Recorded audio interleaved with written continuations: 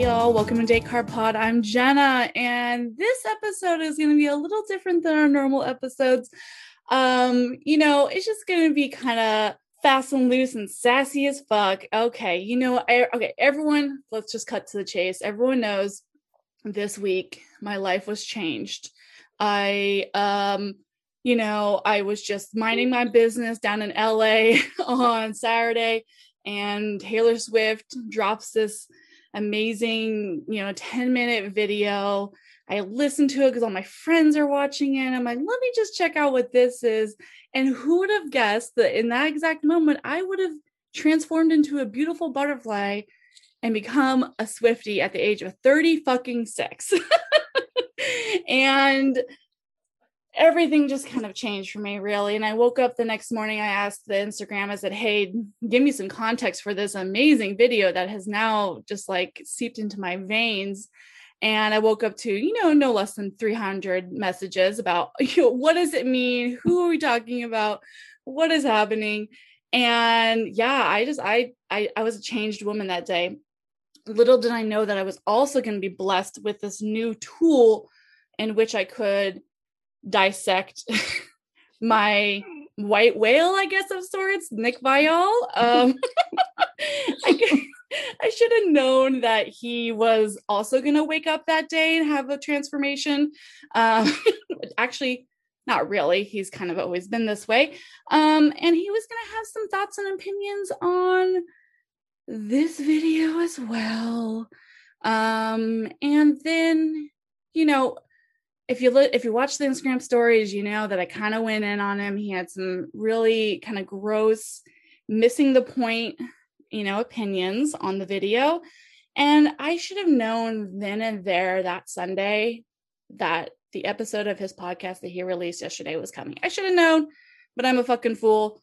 If you don't know what I'm talking about, yesterday he released an episode on the Viall Files where he brought in a counselor, and they had a hour-plus conversation about everything. Let's just get into it. Okay, so I'm not going to be doing this alone today. I got all heated about it. So I brought in some friends of mine to come and talk to me about this because we're all just like in our feels about it, right? So please welcome to the podcast, my friend Tristan and Candace. Hi. Hi. Oh my God. So psyched. So psyched to be here for this. Okay, so my thought process of this is I was DMing with you both this week. So Tristan, you have been going to school to become a counselor. Correct. Yes. You're in the middle of doing your master's? Yes, I'm getting my master's in counseling in Asheville, North Carolina. Oh, lovely. I love that area. Wow. It's a lovely place. Yeah, definitely. Oh my gosh. And you're also a Bachelor fan. You're wearing a Game of Roses t-shirt right now, as I am too. We are here for the right reasons. For sure. And then Candace, you're a good friend of mine. We talk all the time. And you're a big Batchy, and you also are a big fan of discourse regarding relationship trauma. Yes, I don't know if I'm a fan. I'm a fan of all of the learning and growth that comes with it, and the therapy that I've been in to understand it all, for sure. Yeah. Yes. And you're also a Swiftie. I am 1000% a Swiftie. Yes. Tristan, go ahead, Candace. I was just gonna say I don't think I, at the degree that I have seen, and especially in the last year or two, I respect to the hardcore Swifties for sure. But I have all of the love for Taylor and her journey. So for sure. That was actually something this week that was also really weird for me. Is going into this new adventure of exploring her music and loving what she's doing, is that I also was reminded of that all fandoms are kind of horrible, and that her fandom can be a little intense, and they really care about her, and they will go to, deep lengths to protect their queen. So, I'm not trying to give a subscription to Team Taylor forever. You know, she's a human being like us all. But I am enjoying listening to this music. People have been sending me playlists, and I have so much to consume. So I'm very excited about this. You have lots to catch up on. Yeah. Sure. Interesting. You said your partner is a big Swiftie. Yes, she wanted me to tell you she really enjoyed watching your journey over the past few days. It's been beautiful to watch. A journey for the ages, a story for the Indeed. ages. I mean, I personally am not nearly as knowledgeable as the next Swiftie. I wouldn't even quite call myself a Swiftie. And there's that therapy. And I have begun to dip my toes into the Swift waters, and I'm liking what I'm hearing so far.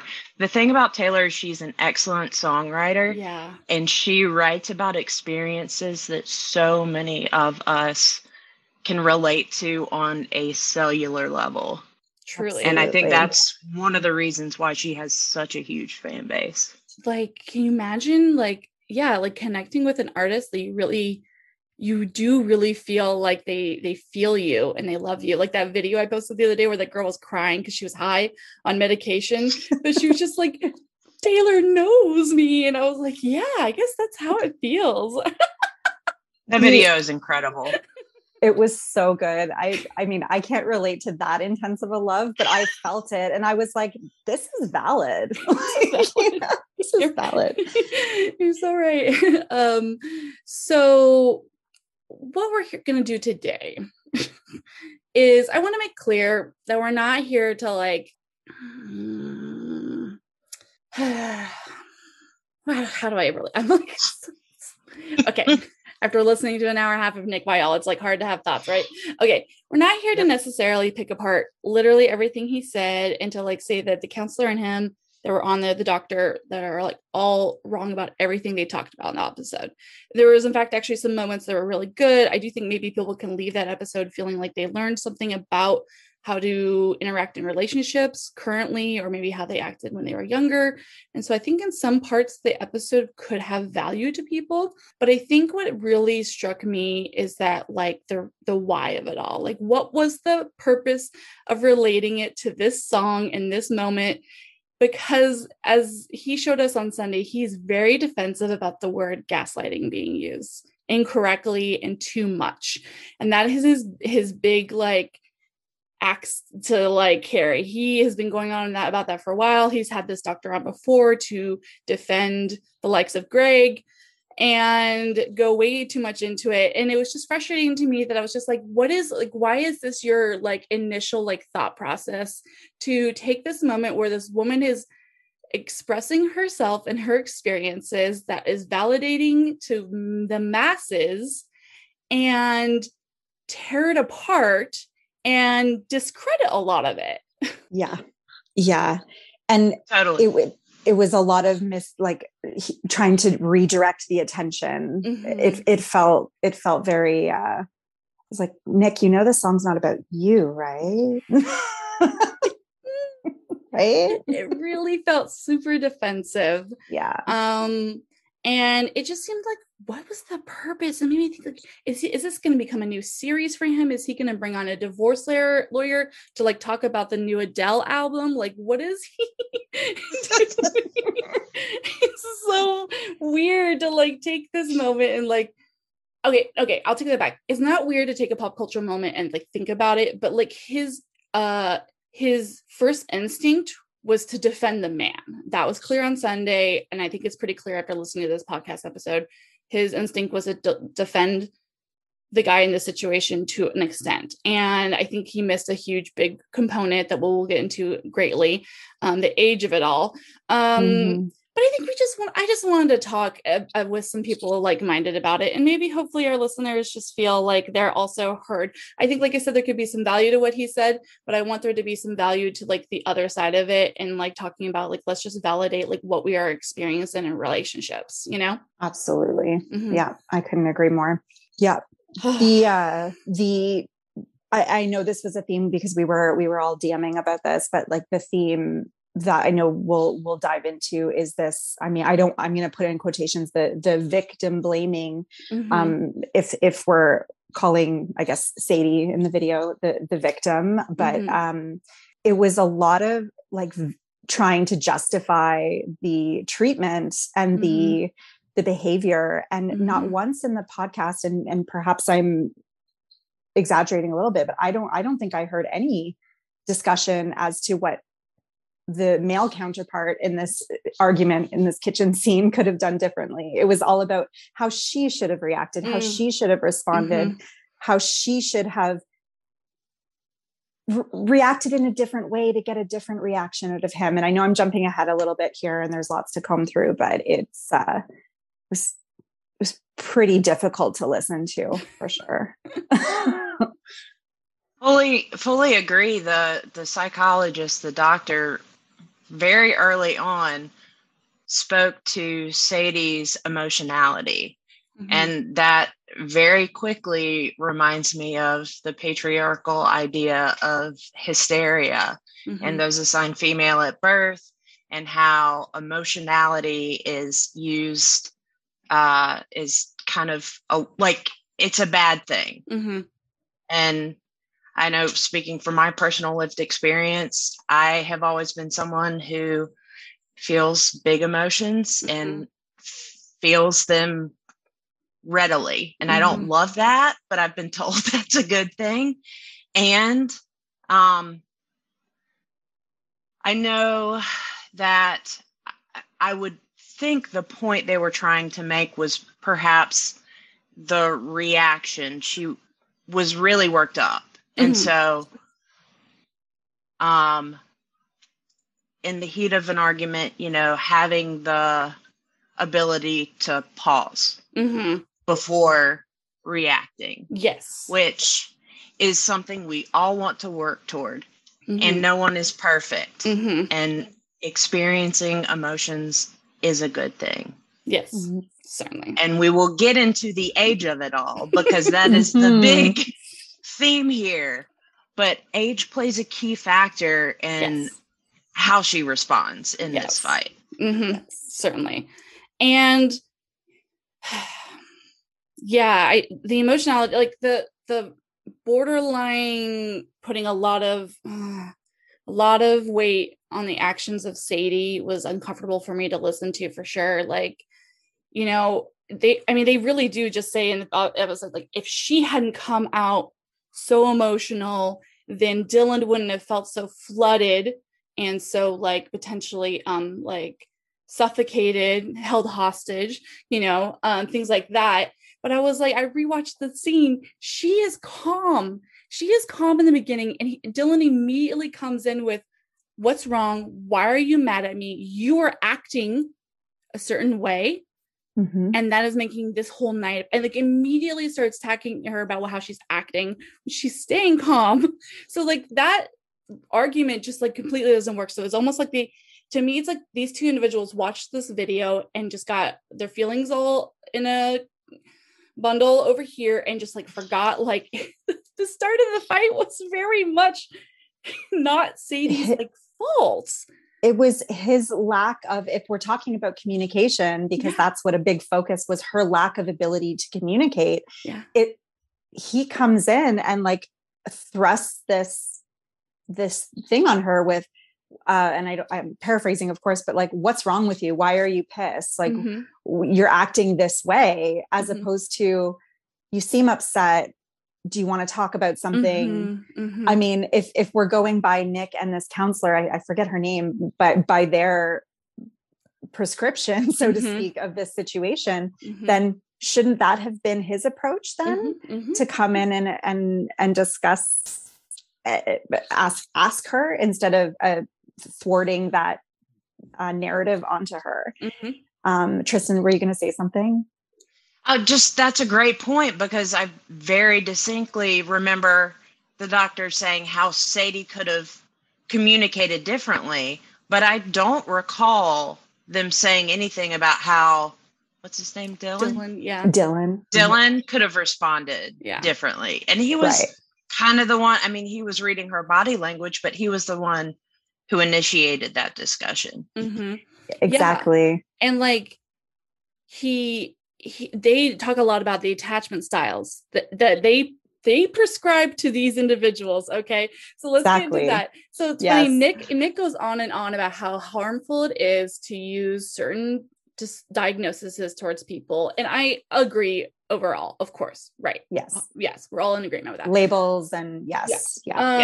But he is like, we shouldn't be prescribing this. We shouldn't be diagnosing people with narcissism, et cetera, et cetera. And then immediately the doctor and him start describing that Sadie is a anxious attachment style and that Dylan is an avoidant attachment style. And they throughout the entire time say that, but then they completely give him a pass for just having an avoidant style, which is a pretty harmful style. It's not like whatever, no one's like trying to be villainous per se, right? Unless they are, but it's like, it was very frustrating to me.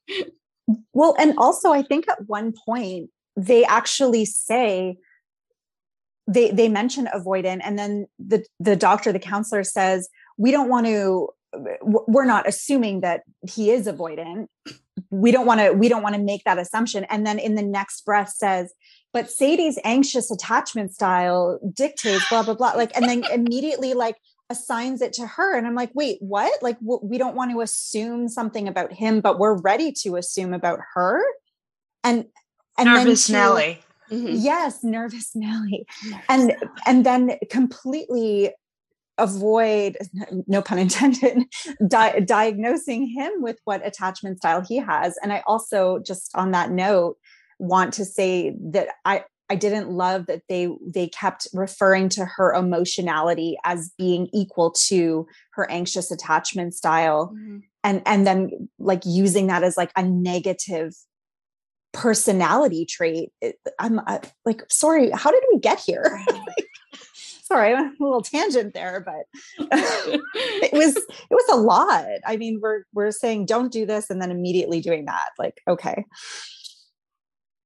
It's a great point. And, you know, the various attachment styles, those are in the Diagnostic Statistical Manual, which is the manual that psychologists, counselors, doctors get diagnoses from.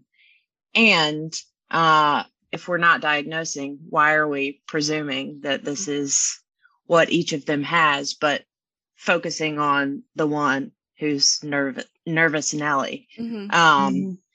She also didn't have like a cutesy name for the avoidant one, which I just thought was interesting. That's true. What was the secure Steve?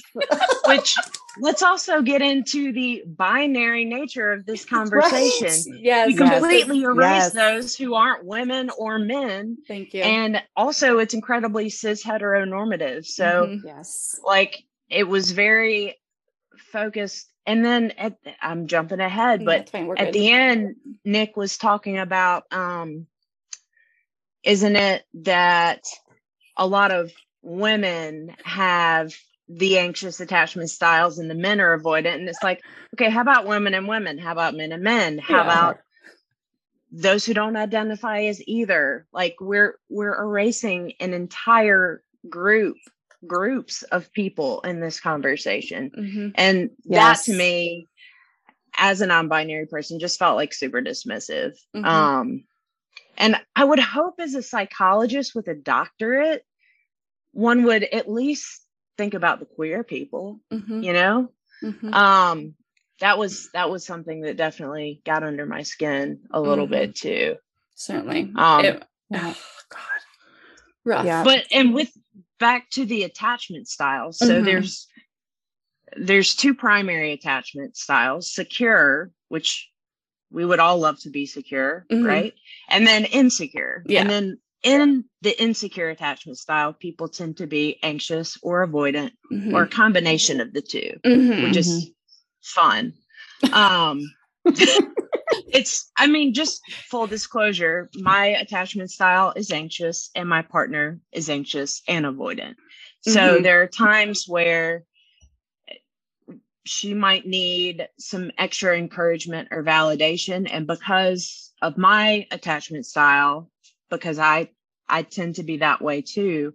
I'm able to give that. There are times when she will default to the avoidant by no fault of her own because of hashtag trauma and will shut down. And as an anxious person, I will sense that and want to repair and do what I can to show up for. Yeah. That's a positive in my opinion. Yeah. Well, it can be. Yeah. And there are times where she's like, I can't, or I don't know. And so it can be challenging to navigate, especially when you have the anxious and the avoidant tend to attract one another just by default. Yes. And so if you're one or the other and you end up attaching a secure partner, one of the lucky golden eggs out there, that can help the person who's either anxious or avoidant come closer to secure because they can show up for and give you what you need. Yeah. And it's not, they don't shut down or reach for more. Just a little psychoeducation. Thank you. For those who are not versed truly. in Thank styles. you. Yes. My therapist made me buy the book Attached many years ago. Yep. So that I could read it, and I never did. And no it's good. I know. I think I'm probably a mixture myself of anxious and avoidant. I think I'm, yeah. It's hard to say. Within conflict, it's hard. I think within conflict, I'm anxious, and then within like other elements, I'm a little avoidant. But yeah, I mean, I think that there's also, like, you mentioned the word trauma in it, and it kind of just triggered me into thinking about like this concept too right now is like the whole story that Taylor is talking about too is like, was a traumatic moment in her life, right? So we're looking at this years removed from it all too well. She remembers it all too well. That's the thing is like, I want to really make sure it's so wild to me that Nick's first inclination is to like break it down as if it's like something that's like just this one-off and how emotional and crazy. And we're subscribing this and torturing this man. It's like, she's literally talking about a concept that happened to her that was traumatic. She has had time to process it.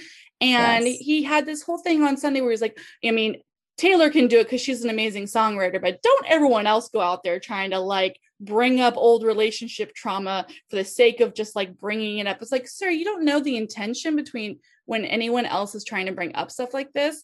But also, like, again, it's all too well. She was there. She was present. She's talking about it. So can we just fucking listen? Like, the whole point of talking about a lot of these things and having these labels and talking about them more is that so women and other people, non-binary, then can recognize these behaviors and not go through more extended trauma. And the trauma in this particular case cannot be removed from the fact that she was 20 and the person she was dating was almost 10 years older than her. Exactly. At the beginning, Nick states he wants to use this fight, this argument in the kitchen of this short film as a case study. And yet in a case study, and I'm not in school for this, but correct me if I'm wrong, a case study requires including all of the data that is involved in this situation, right? And God bless his producer that kept trying to come in and be like, I'm a Swiftie and I know what's happening. And she's like trying her darndest. And I was like, God, this poor fucking woman. That producer was my highlight of the episode. 100%. Every time she'd come in with her little like, can I also, there's this, it was good. But yeah, they're avoiding major parts of the case study. Like the huge part of the case study. Exactly. Case study. I have done 5 case studies for my diversity course this semester, and we take each bit of data and information that we have and break it down and look from like a macro lens into the micro. And we don't know near enough to pretend to treat it like a case study. So if anything, don't call it a case study, sir. That is not what this is. Exactly. I have so many sprinkled in my like 30 pages of notes that I begrudgingly took today, scribbling and angrily. I so many times I'm like, he's missing, he and this counselor that he has, they're missing the whole part. This isn't just an isolated argument. Yeah. If you listen to the song, if you listen to the album or know anything, and as with any relationship, it's not just about this one incident. It's a buildup. It's a like he keeps talking about foundation. Like we don't know what this argument, what the foundation looks like underneath it. So, I just forgot what I was going to say. But when they keep referring back to, she needs to lighten up, and she's what the word, she's drowning him, and she's coming on too strong, and she's this and she's that. It's like, okay, but we don't know. Like there was a discussion about how she's too invested too early, and he's obviously retracting, and she's clinging to with her anxious attachment style. It's like, we don't know the things that he said to her to make her believe that he's there with her. Like she's there somehow, and it's not based on nothing other than like the fact that the video is very well directed and shot to show us a love story that is, I am not going to say love intense. It's intense. Like they are intensely in love in the beginning, and she is being, it literally opens up with, "Are you real?" And he's just like, "What do you like he, the relationship, the video shows us that it gives us the context we need, that they are very close. And then there's moments of him acting like this. The fight where he's like screaming on the phone isn't necessarily about her, but it's like the way that he is treating in this moment. It's like these signs, these things. Taylor's telling us that she didn't just do a one-off diagnosis of gaslighting. Also, Taylor doesn't even say gaslighting in this whole thing, like whatever. Like Taylor's just talking about like this experience that she experienced as a teen. And she said in a video that you sent me, this like whole thing, it's like you're living partially as a child and partially as a woman, and you're going through this experience, and you are, she didn't really say this part, but it's like, yeah, you're obviously going to have emotions. You're obviously not going to know how to like do all of these like things that the doctor wants us to do. Right. She hasn't gone through it. And the person who's much older than her has a responsibility to not steamroll the conversation in the way that he did, accusing her of being emotional, crazy, selfish. This is insane. Making up something that didn't happen. Completely, like literally making it up and saying that she says, "You're making me feel stupid." He says, "You're making yourself feel stupid." Like there's so many egregious like things that happened in that scene that I'm like still just like, am I high right now thinking that I listened to a podcast episode where two people tried to be like, yeah, she was the emotional one. This man was literally belittling her and gaslighting her. Whether he is considered somebody we can call a gaslighting narcissist, I don't fucking give a shit about that. What I give a shit about is that I watched somebody gaslight somebody who is 9 years their junior, and then act like it's not a big deal, say, "Oh my God, Bubby, everything's great." After just telling her when she said this thing happened that was clearly so upsetting for her, and he says to her, you're mad about something I don't even remember happened. And it's like trivializing, diverting, forgetting. 3 of the things the doctor said gaslighting were. Yes. Yeah. 3 things. 3 of the things. He did it. And even if it's just like we're going to round it up to toxic behavior, it was definitely toxic behavior happening from, again, an older man to a young woman who is. Okay, when I talk about the age stuff, I get in trouble sometimes. People get mad at me in the DMs.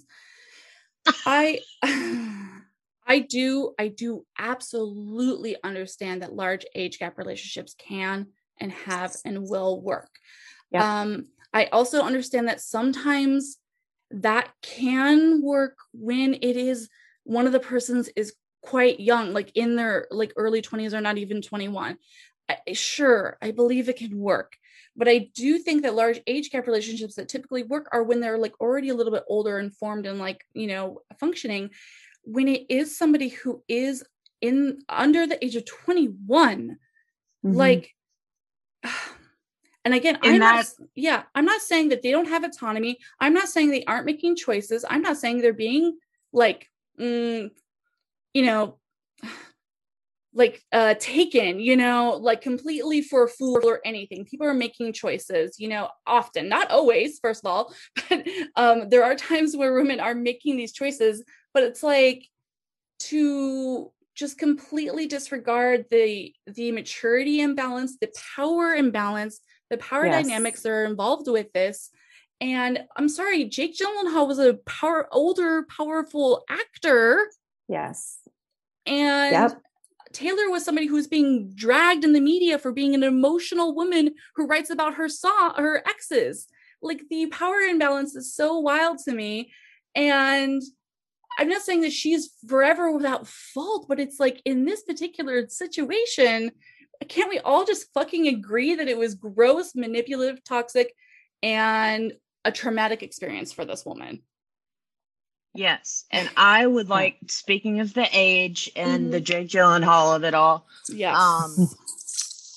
hopefully that'll be somebody's memoir one day.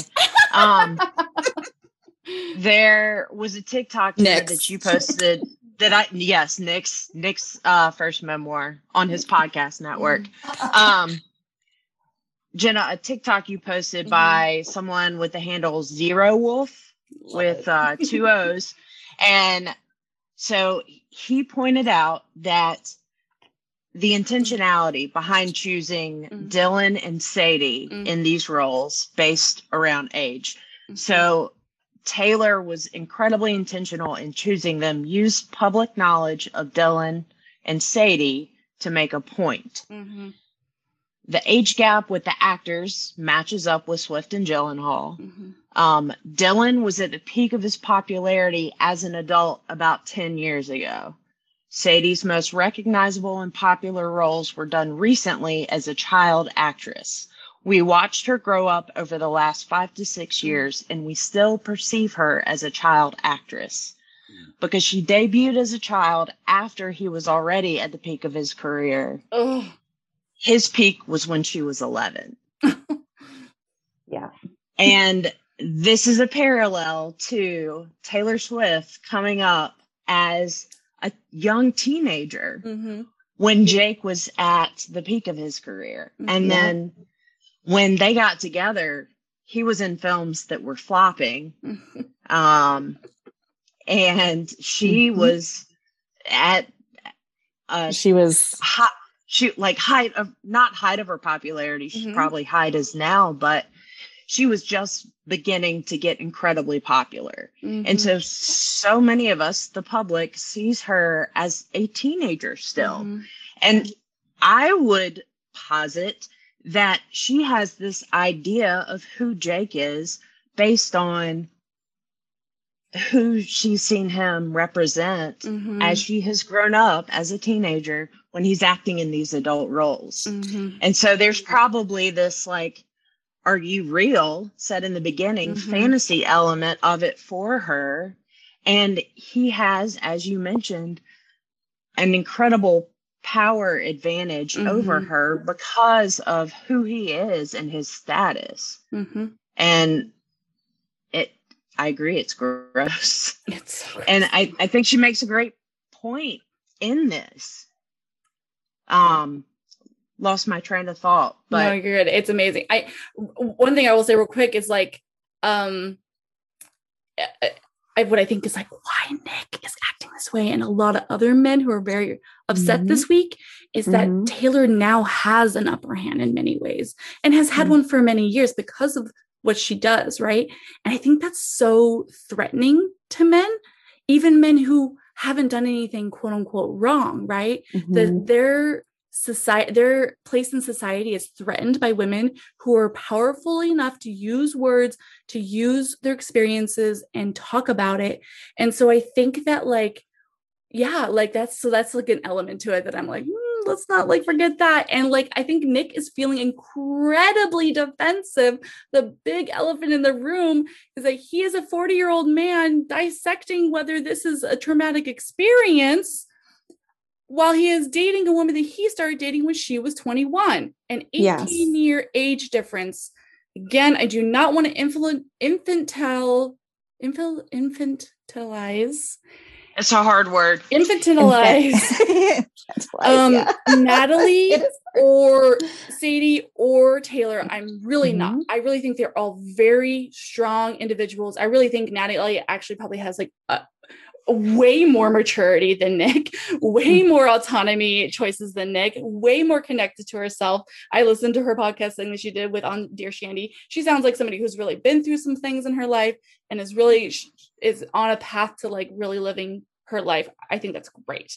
But like, there just comes different, like the maturity level, like, and you have to abide by this campsite rule. Like they're younger and they're gonna have moments where they're gonna be emotional like Sadie was.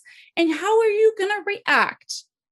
Well, not only that, but even if age is a non-factor here and maturity is a non-factor, there is something that comes with age that cannot be denied. And that is experience, that is relationships, that is friendships, that is as jobs. He says later, he talks about how he grew through his own issues, because when he was 20, he acted a certain way. And he grew, and he's like, can we just like avoid all of the trauma of our 20s? Sir, we might be able to if you stop dating 20-year-olds.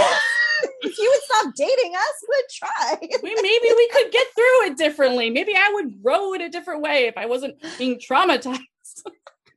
That's exactly it. I just want to go for 1 second back to something Tristan said earlier about that 10-year, the significance of Sadie's age and Dylan's age. And when she was 11, he was at like the height of his kind of like career or whatever.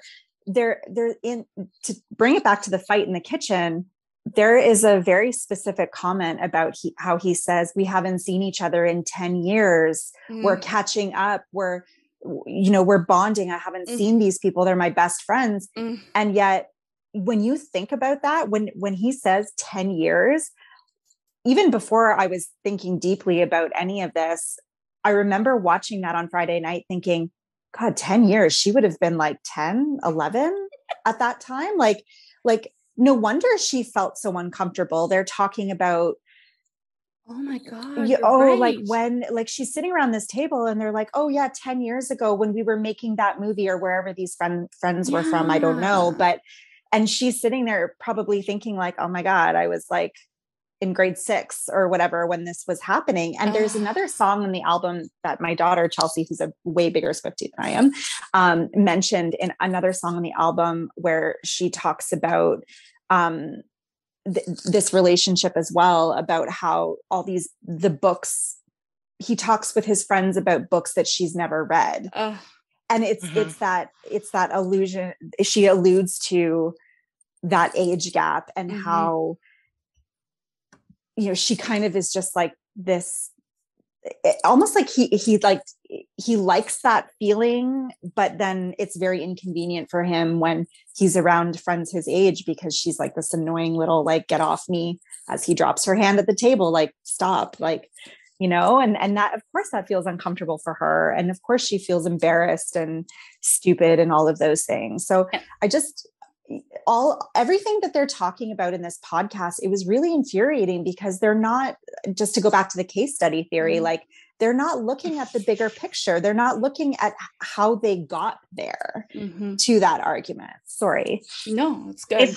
If we are doing a case study, we need to factor in age. Yeah. Yes. There's, I mean, from like a counseling perspective, there's this thing called the addressing model. So you factor in age, disability, religion, ethnicity, sexuality, spirituality, indigenous heritage, nationality, and gender. And there are more areas in which you would also consider, but age is the first one. Mm-hmm. Yeah. And we don't even touch it. I mean, they say, the doctor said regarding the dinner scene, she felt young, but that was the only mention I recall hearing of age. Did you just say she felt young? She is young. Candace has the receipts. She's technically not even supposed to be drinking the fucking wine that she's drinking at the dinner table.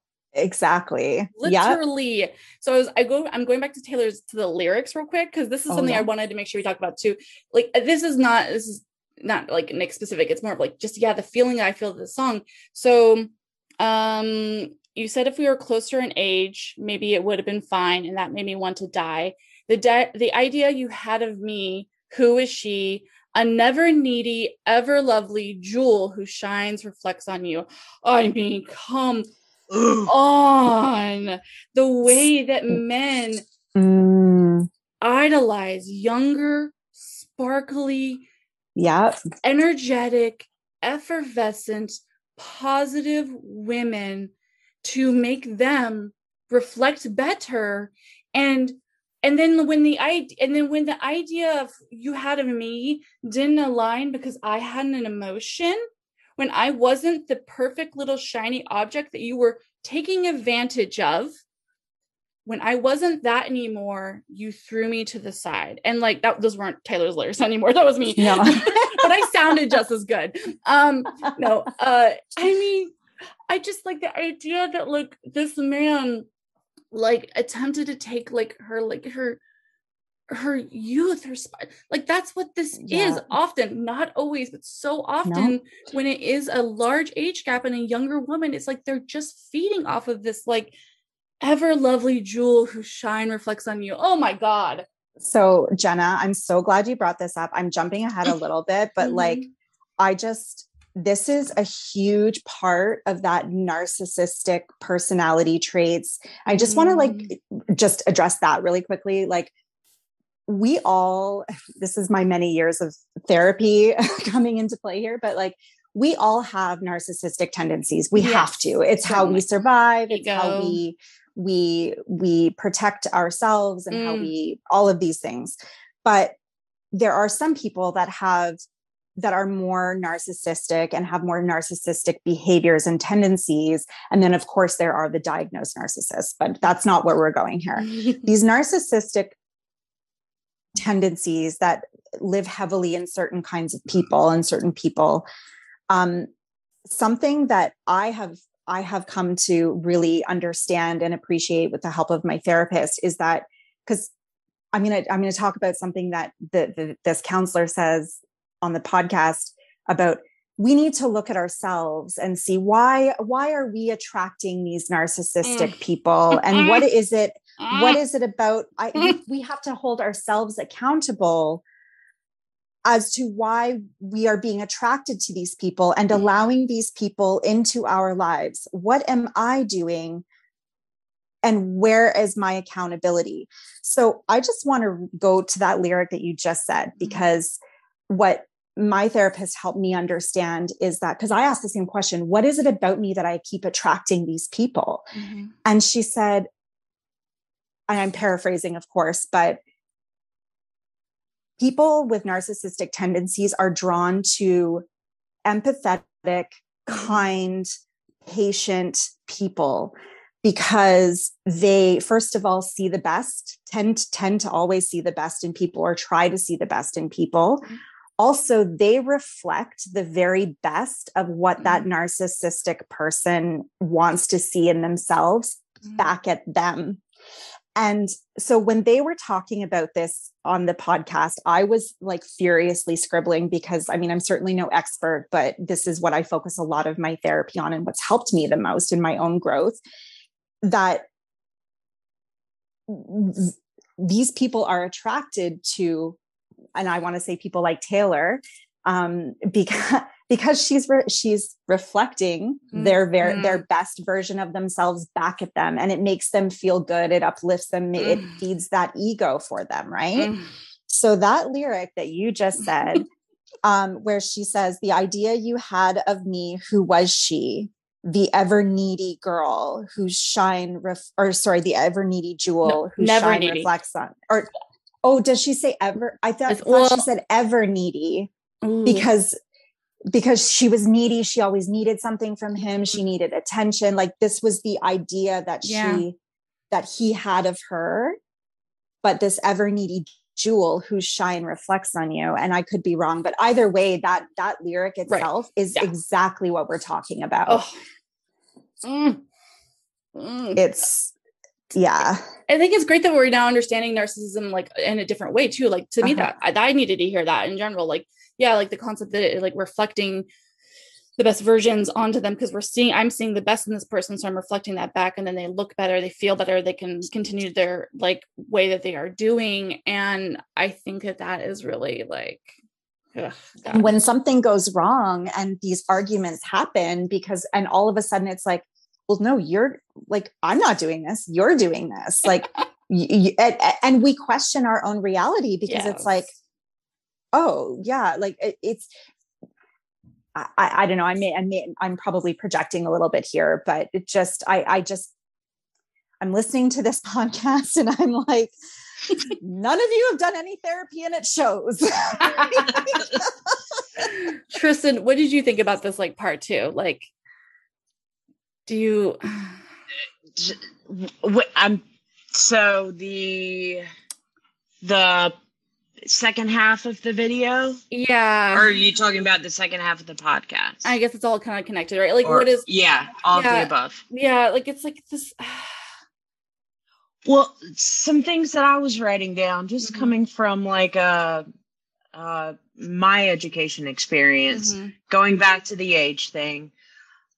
I started thinking about it from a developmental lens. So Erik Erikson, there are a lot of different developmental theories about the stages that we go through over the span of our lives. Erik Erikson was one of the big ones, and there are 8 stages of development. 2 of the big ones are late adolescence, which is like 12 to 18-ish. And then early adulthood, which goes from 19 to, it depends, but 35-ish. And Erikson said that there are certain, I had my textbook earlier and was reading it. Now I forgot. But that there are different stages we go through. And if we don't, developmental task is what it is. And if we don't achieve that task, we might have a crisis of some kind. And so the basic conflict in late adolescence, which is the 12 to 18, is identity versus role confusion. And important events are social relationships. We need to develop a sense of self and identity. Success leads to the ability to stay true to yourself, and failure equals role confusion and a weak sense of self. So based on Taylor's early life experiences being in the limelight, I would imagine it's challenging to figure out who the hell you are. Right. When there's people projecting on you, what they see of you. And so being 19, 20, when she enters this relationship, she's at a really vulnerable place. And then as we go into early adulthood, the 20 and up, or 20 to 35, the basic conflict is intimacy versus isolation. The important events are relationships. We need to form intimate, loving relationships. Success leads to strong relationships. Failure leads to loneliness and isolation. So this came at an incredibly impactful time in her life. And I also don't like that we're minimizing the 3 months of it all, because thank you. At this age, 3 months is forever. I mean, and Nick alluded to like his first heartbreak and how hard it was. I don't know about y'all, but mine was absolutely devastating. And because for me, it was at that 17, 18 age, it messed me up in a big way for a while. And I would imagine, just putting myself in Taylor's shoes, especially being dreamy-eyed Jake Gyllenhaal, where you know, assuming we all know it, that's probably a tough one to get over at best. Yeah. 100%. And she, in the video, she looks isolated. I can't imagine she could really go to her friends and family and be like, this older man made me feel this way, because she's probably embarrassed. Exactly. And I mean, also, it does such a number on your self-esteem to go through something like that, but with a person like him. I mean, I can't think of a word other than devastating. Yeah, especially when, like, she talks about it in another song, and obviously in this video, when she, like, her birthday party, like her 21st birthday party, that was such a huge, obviously, thing for her, as she wrote a few songs about it and references it, and the role it plays in this film. But to imagine what that must have felt like, and to have people asking you, like, oh, when is he getting here? Like, you're dating Jake, right? Like, he's coming, like, it's a big deal, you're in love, and all these things. And then he just, like, doesn't show up at your party. Like, that sounds trivial, maybe, to someone like Nick Viall, who's 40.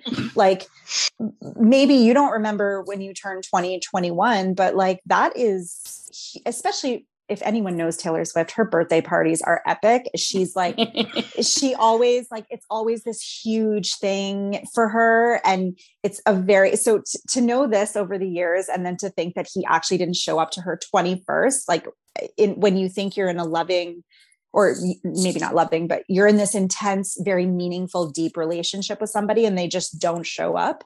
Like, just what that would do, like, do I mean nothing to you? Like, it's just, I never want to trivialize, like, the 3 months of it all. I think that's so, such a harmful narrative that has been on the internet this week, for sure, from everyone involved, even people who, like, you know, like, I was like, at first I'm like, oh, you know, people were like, oh, it's because she maybe lost her virginity. And I'm like, well, oh, and then somebody's like, no, we shouldn't be focusing on that, first of all. But second of all, like, no, we can have, like, intense relationships that are, like, short. And I'm like, yeah, no, of course we can. You're right. Like, the last 3 month relationship I was in was quite intense when I was a full-fledged adult.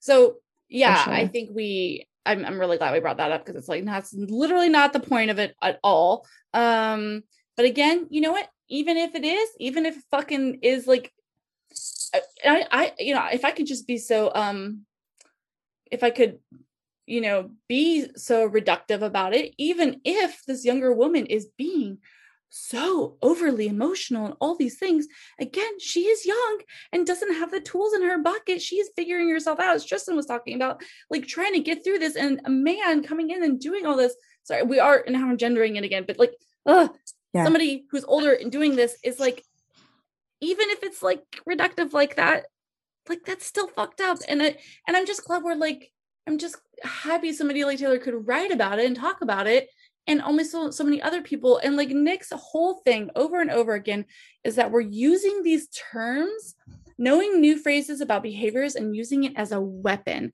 That's his main, forget fucking everything that he's trying to pretend. Like, he's trying to, he literally is like, well, hopefully this episode is helping my listeners who I love. They're all female and I love them. And I just want them to, like, you know, have good tools in their bucket. And I'm like, wait, so do you want us to have tools of knowing what is happening to us, or do you not want us to do that? Because it sounds like the majority of your main issue is that you think we are weaponizing our experiences against the people who are hurting us. And it just seems so, ugh.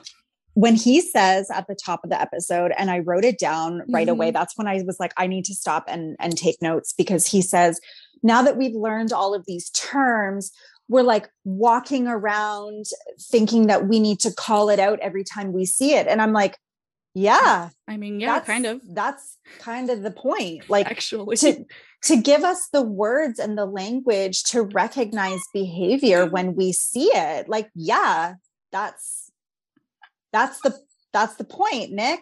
Like, what? And, like, the doctor makes a good point in a sense, like, yeah, but she's speaking the fucking obvious, dude. Everyone's taking their time, right? You know, like, she's saying like, if you're in a relationship and you notice a gaslighting behavior, like write it down in a journal, be aware of your experiences so that if it keeps happening, then you can leave sooner than later. Everyone's doing that already. Okay. No one's just like literally having one person do one thing to you and you're like, you're a fucking no. We're all going through these relationships and we're experiencing it, and then we get out of it and then we're like, oh, that was gaslighting. And also, like, some people I'm sure are like, oh, my ex is a gaslighter, and that's fine, whatever. If you feel like if that person's being too intense with the labeling, I agree, we can't label everyone, but like, I don't think that's a problem to be handing these tools to these people to like get through these relationships. Exactly. And there's a difference between labeling people and diagnosing people and versus recognizing behaviors and addressing the behaviors. That's the point, is to, that's how we learn, that's how we grow.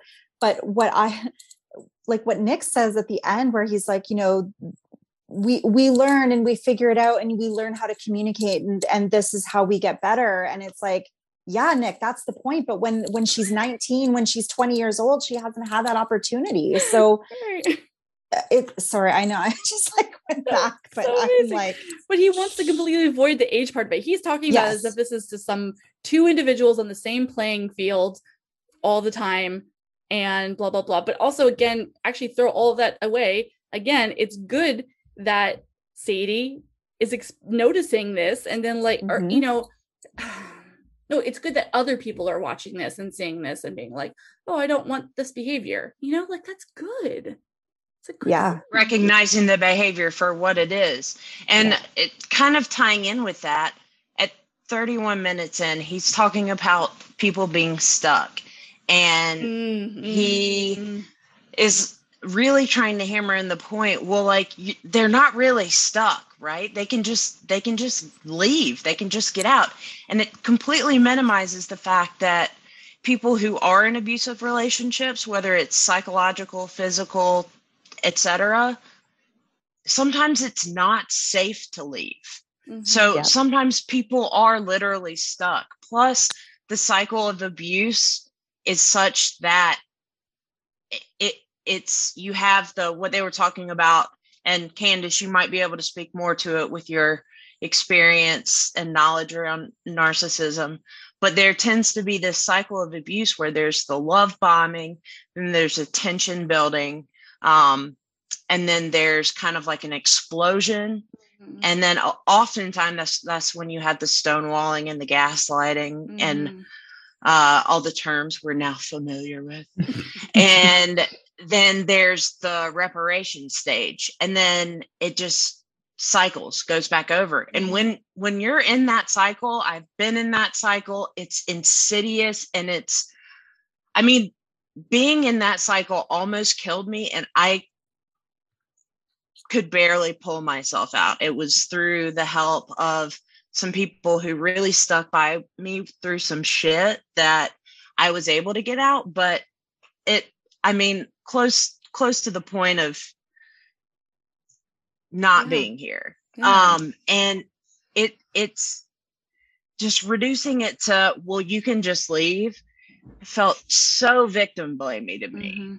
Well, and then and not to like, but also like, Tristan, were you being too emotional? Were you flooding your partner? Like the entire conversation was based on like what in theory you were doing wrong to trigger the avoidant attachment style partner's reaction to you. And I felt like that was so problematic. But also I want to say I'm happy for you that that you were able to get out of that. And I'm really happy you had people there with you.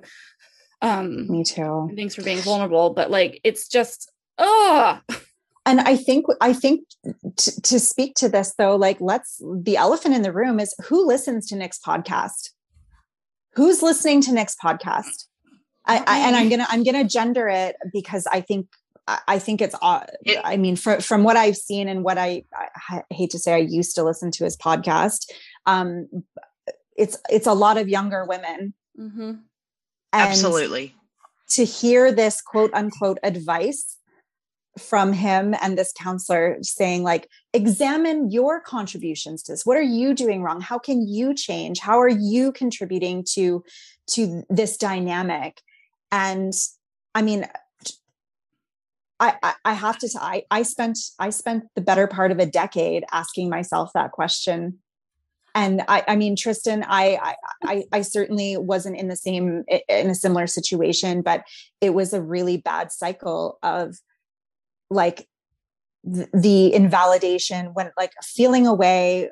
I think I should communicate this because this is really upsetting me, being invalidated, being like questioning my reality. Did I actually feel that? Like, did that actually happen? Or did I misinterpret that? Or did I read that wrong?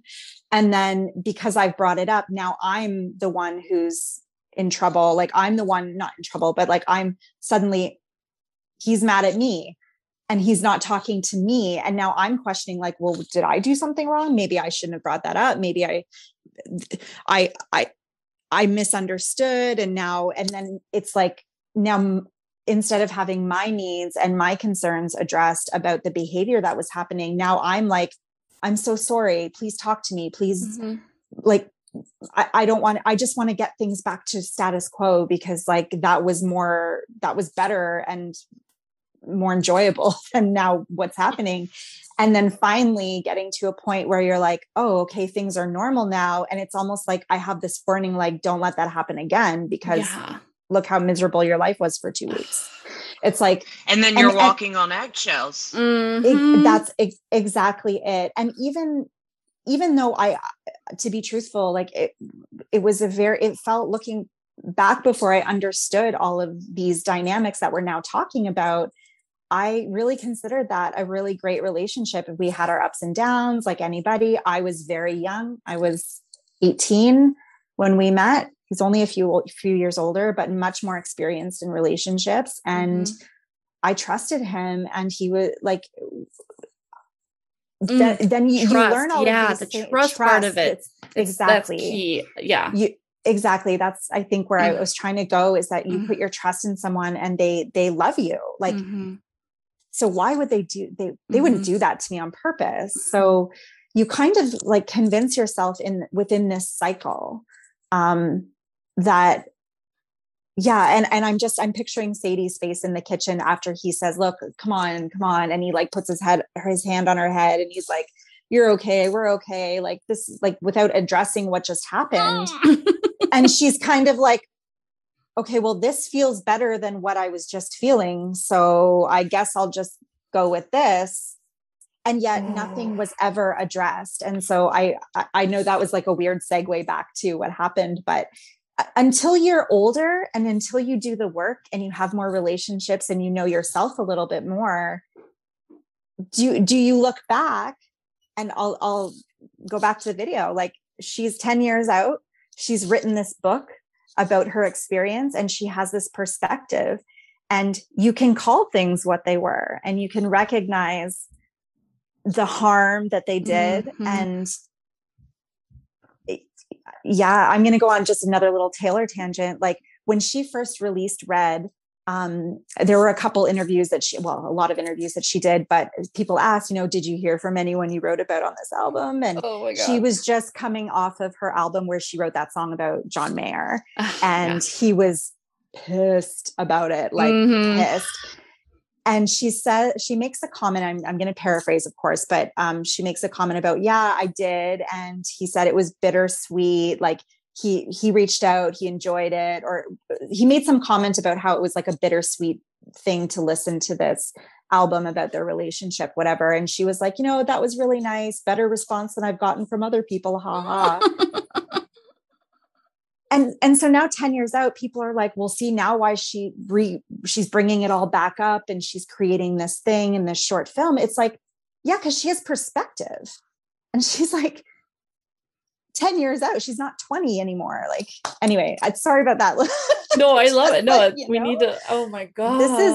This is what happens when you have age and you have experience. So to go to your point, Jenna, like, yes, age gaps can work. They certainly can. And they're not always manipulative and unhealthy. No, absolutely. Yeah. But I think in a situation like this that Nick and this counselor are talking about, that's a huge piece of the puzzle that they're not discussing. And that has a huge influence on this quote unquote advice that they're giving to women.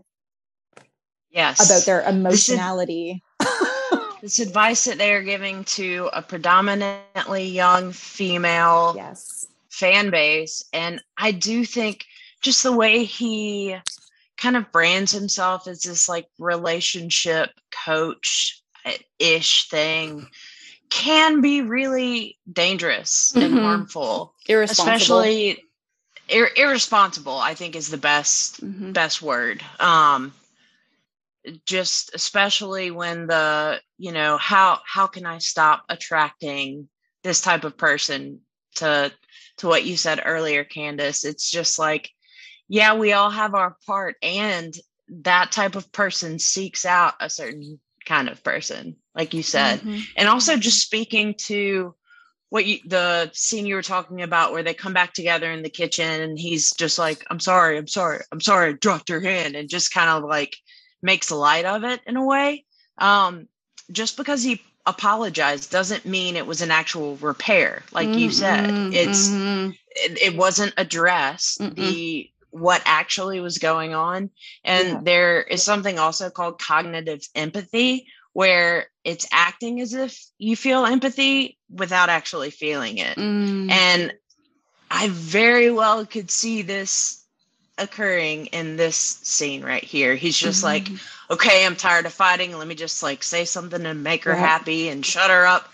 And especially like when the tears come, that's when he seems to be like, okay, I'm sorry. And it's just, my perception was that he said it to get it to stop.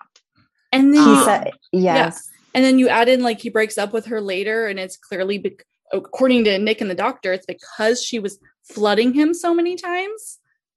We don't. Okay. Right. But anyway, not addressing his part in being flooded. Right. Or and his reaction and what he is doing with his words and physical body. But then later, like, she gets broken up with. And that's clearly part of the reason she's so fucking devastated, is like she blames herself for it, right? Like, or I'm assuming you blame yourself partially for being too emotional, too young, and too irrational. And it's like, that doesn't help, the situation at all.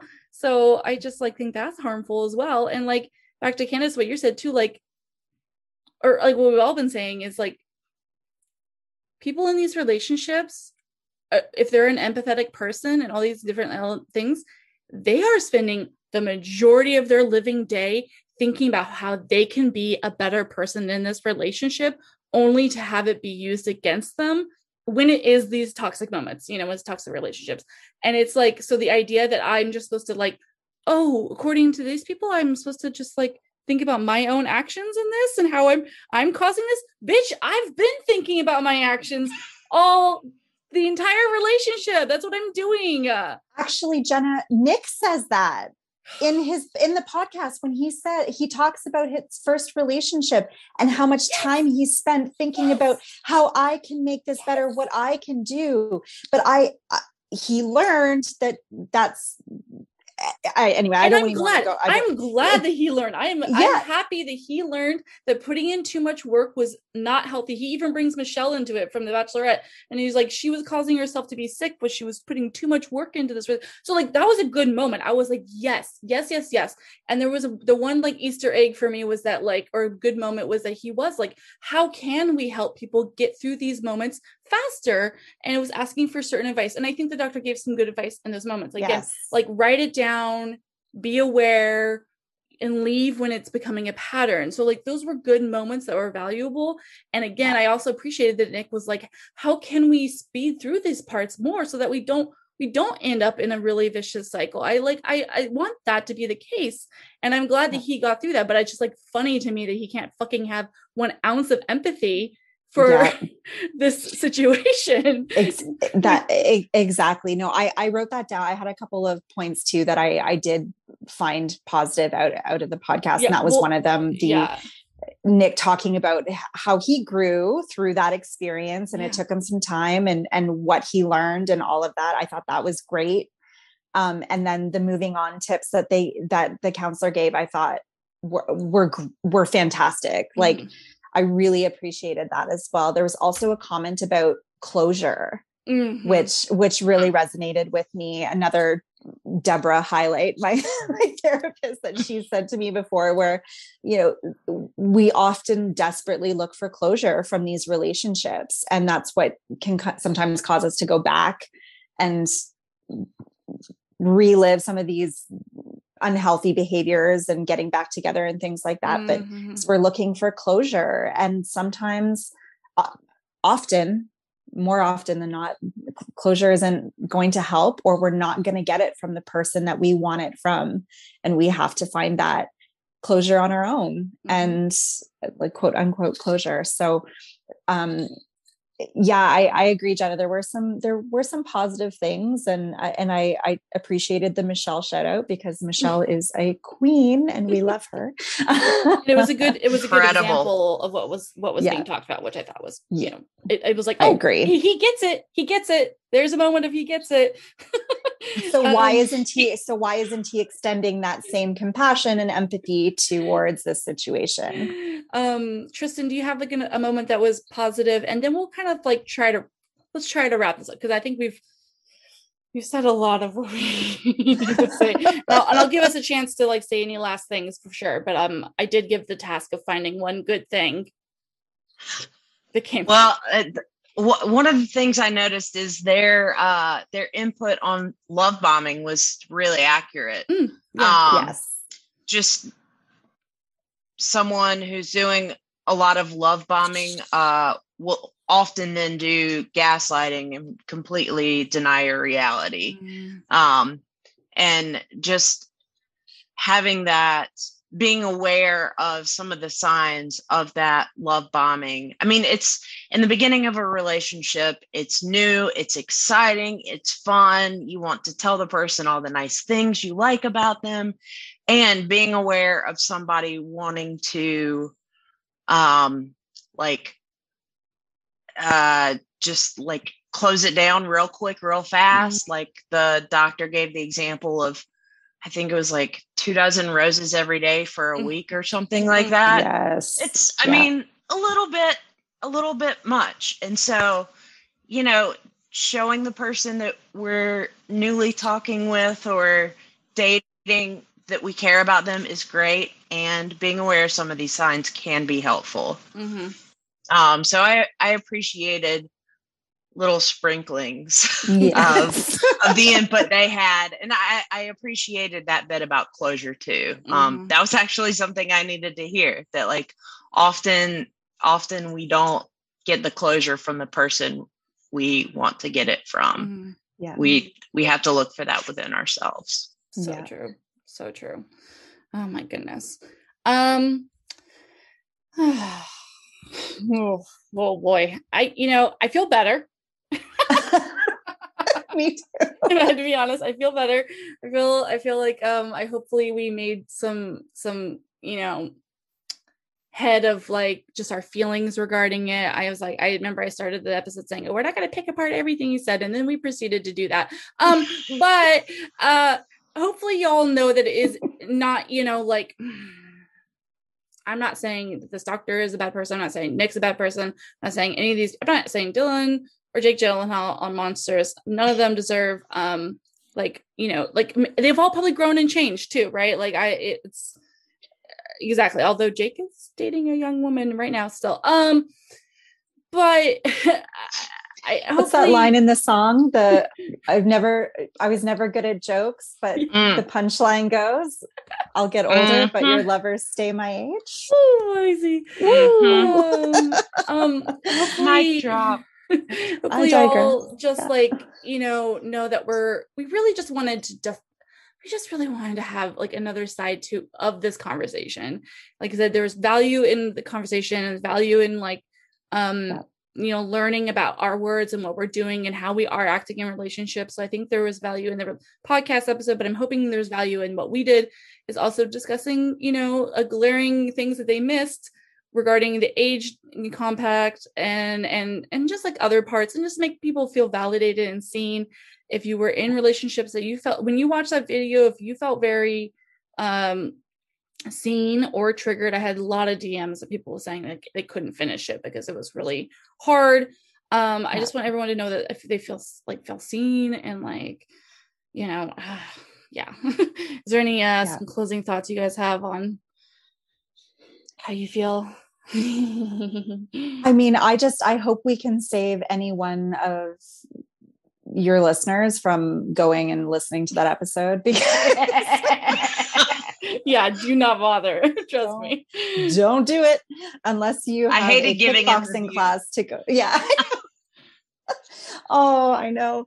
I think just the only thing I really want to say is that it's just, I think if you feel like something's off, if you feel like something's not right, like don't listen to Nick. It's like, yep. You know, we have these terms, and sure, maybe we're hearing them more often, but it's because we now can recognize things. We have words for what things feel like this feels really shitty and not cool. Now I know why. So I think there is power in that, and whatever comfort we can find in things like Taylor Swift music and 10-minute short films on a Friday night, I think that we need to embrace that as much as we can. So yeah, that's what I have to say. Yeah, I second that, and appreciate Jenna and Descartes for just letting us have a little round table chat about some feelings and the ick of it all. Mm-hmm. The ick of it all. The ick of it all. Oh my God, no, for sure. Before we fully wrap up, and I thank you all. I wanted my last thing I thought of as I know that recently Nick stated that he started watching Sex and the City. And then he was really getting into it, and I just wanted to maybe wonder who wants to take a bet with me that he really identifies with Berger, because I'm having a feeling that he identifies with Berger. Oh man, I just rewatched that in the first splash of COVID last year. So same. Yeah. Berger. And I mean, honestly, I think he sees himself in all of the relationships. He sees himself in Big. He sees himself in Aiden. The parts of Aiden that are really controlling of Carrie and her personality. The Berger is the avoidant type that can't handle emotion. I'm sure he sees himself in Alex as well, in the fact that he's old. Sorry. I was just going to say, I couldn't remember the artist's name at the end there. Yes, but Alex Perchovsky. Yes. And how dare she have her own career and wants and needs, right? Thank you, right? Oh my God. Okay, I'll take that bet. Sure. But and who is in charge of having to listen to his podcast? I can't. No. I'll find another listener to do it. Somebody who really loves me. There you go. We did enough work now. Yeah, I got enough Nick for the next year. I know, right? Bless his sweetheart, as we say here in the South. Oh goodness. Thank you all so much for coming and doing this with me. I really, really, really appreciate taking time to just discourse it out. No, it was fun. I appreciated both of your perspectives, Tristan, especially with all of your background and everything. I also appreciated the emotional support today as we worked through this. Yeah, that group. It was a group effort. Yeah, exactly. We all needed the support today. We did, and I think I just want to suggest to our listeners, if you are feeling kind of in your feels about it right now, we see you, feel them, experience them. Send us a DM if you'd like. And might I suggest listening to some Taylor Swift? It might feel good. Yes. There is a new Sad Girl Autumn version of All Too Well that's incredible. Send me a link. Oh, got it. Send me a link. Yeah. I'll post it. I'll post it incredible. On Instagram. She released it last night, and it is yes, so good. It's really clutch for sad girl Autumn. Which we're all in real hard right now. All right, y'all. Thank you so much again. Tomorrow, Danica and I will be back with a recap of this week's episode of The Bachelorette with Michelle Young. I am certain that Danica and I will also talk about Nick then. We love you so much. Thank you for listening. Bye. Thank you for listening to Date Card Pod. Make sure you're following us on Instagram at Date Card Pod and follow your hosts at Jenna with a Smile and at Drunk Feminist. Date Card Pod is produced by Andrew Olson. You can follow him on Instagram at Androne. Our music is by Jet Overly. Follow and support him on Instagram at JettyBoyJames. And our logo design is by Michaela Jane. You can find her work at michaelajane.com and on Instagram at Michaela Jane. Drop a review on iTunes if you're nasty like that. Bye! Oh, hello. It's me, the ghost who haunts your phone. Just kidding, it's actually me, Avalon, the host of Boo-Ha-Ha, which is a thing that I do, a podcast, if you will, that happens some weeks, not all. Don't wait up, it's fine, we'll call you. Shut up. Anyway, it's about ghosts and tangents, mostly tangents, if I'm being entirely honest. So join me each and every week-ish as I gather the funniest people I know to a campfire that I build in my living room and then regale them with spooky tales of boogans and googas. Oh, also, it's a comedy podcast, if that wasn't clear from the vibe, you know. For more podcasts like the one you just listened to, go to SoBelowMedia.com. This is As Above, So Below.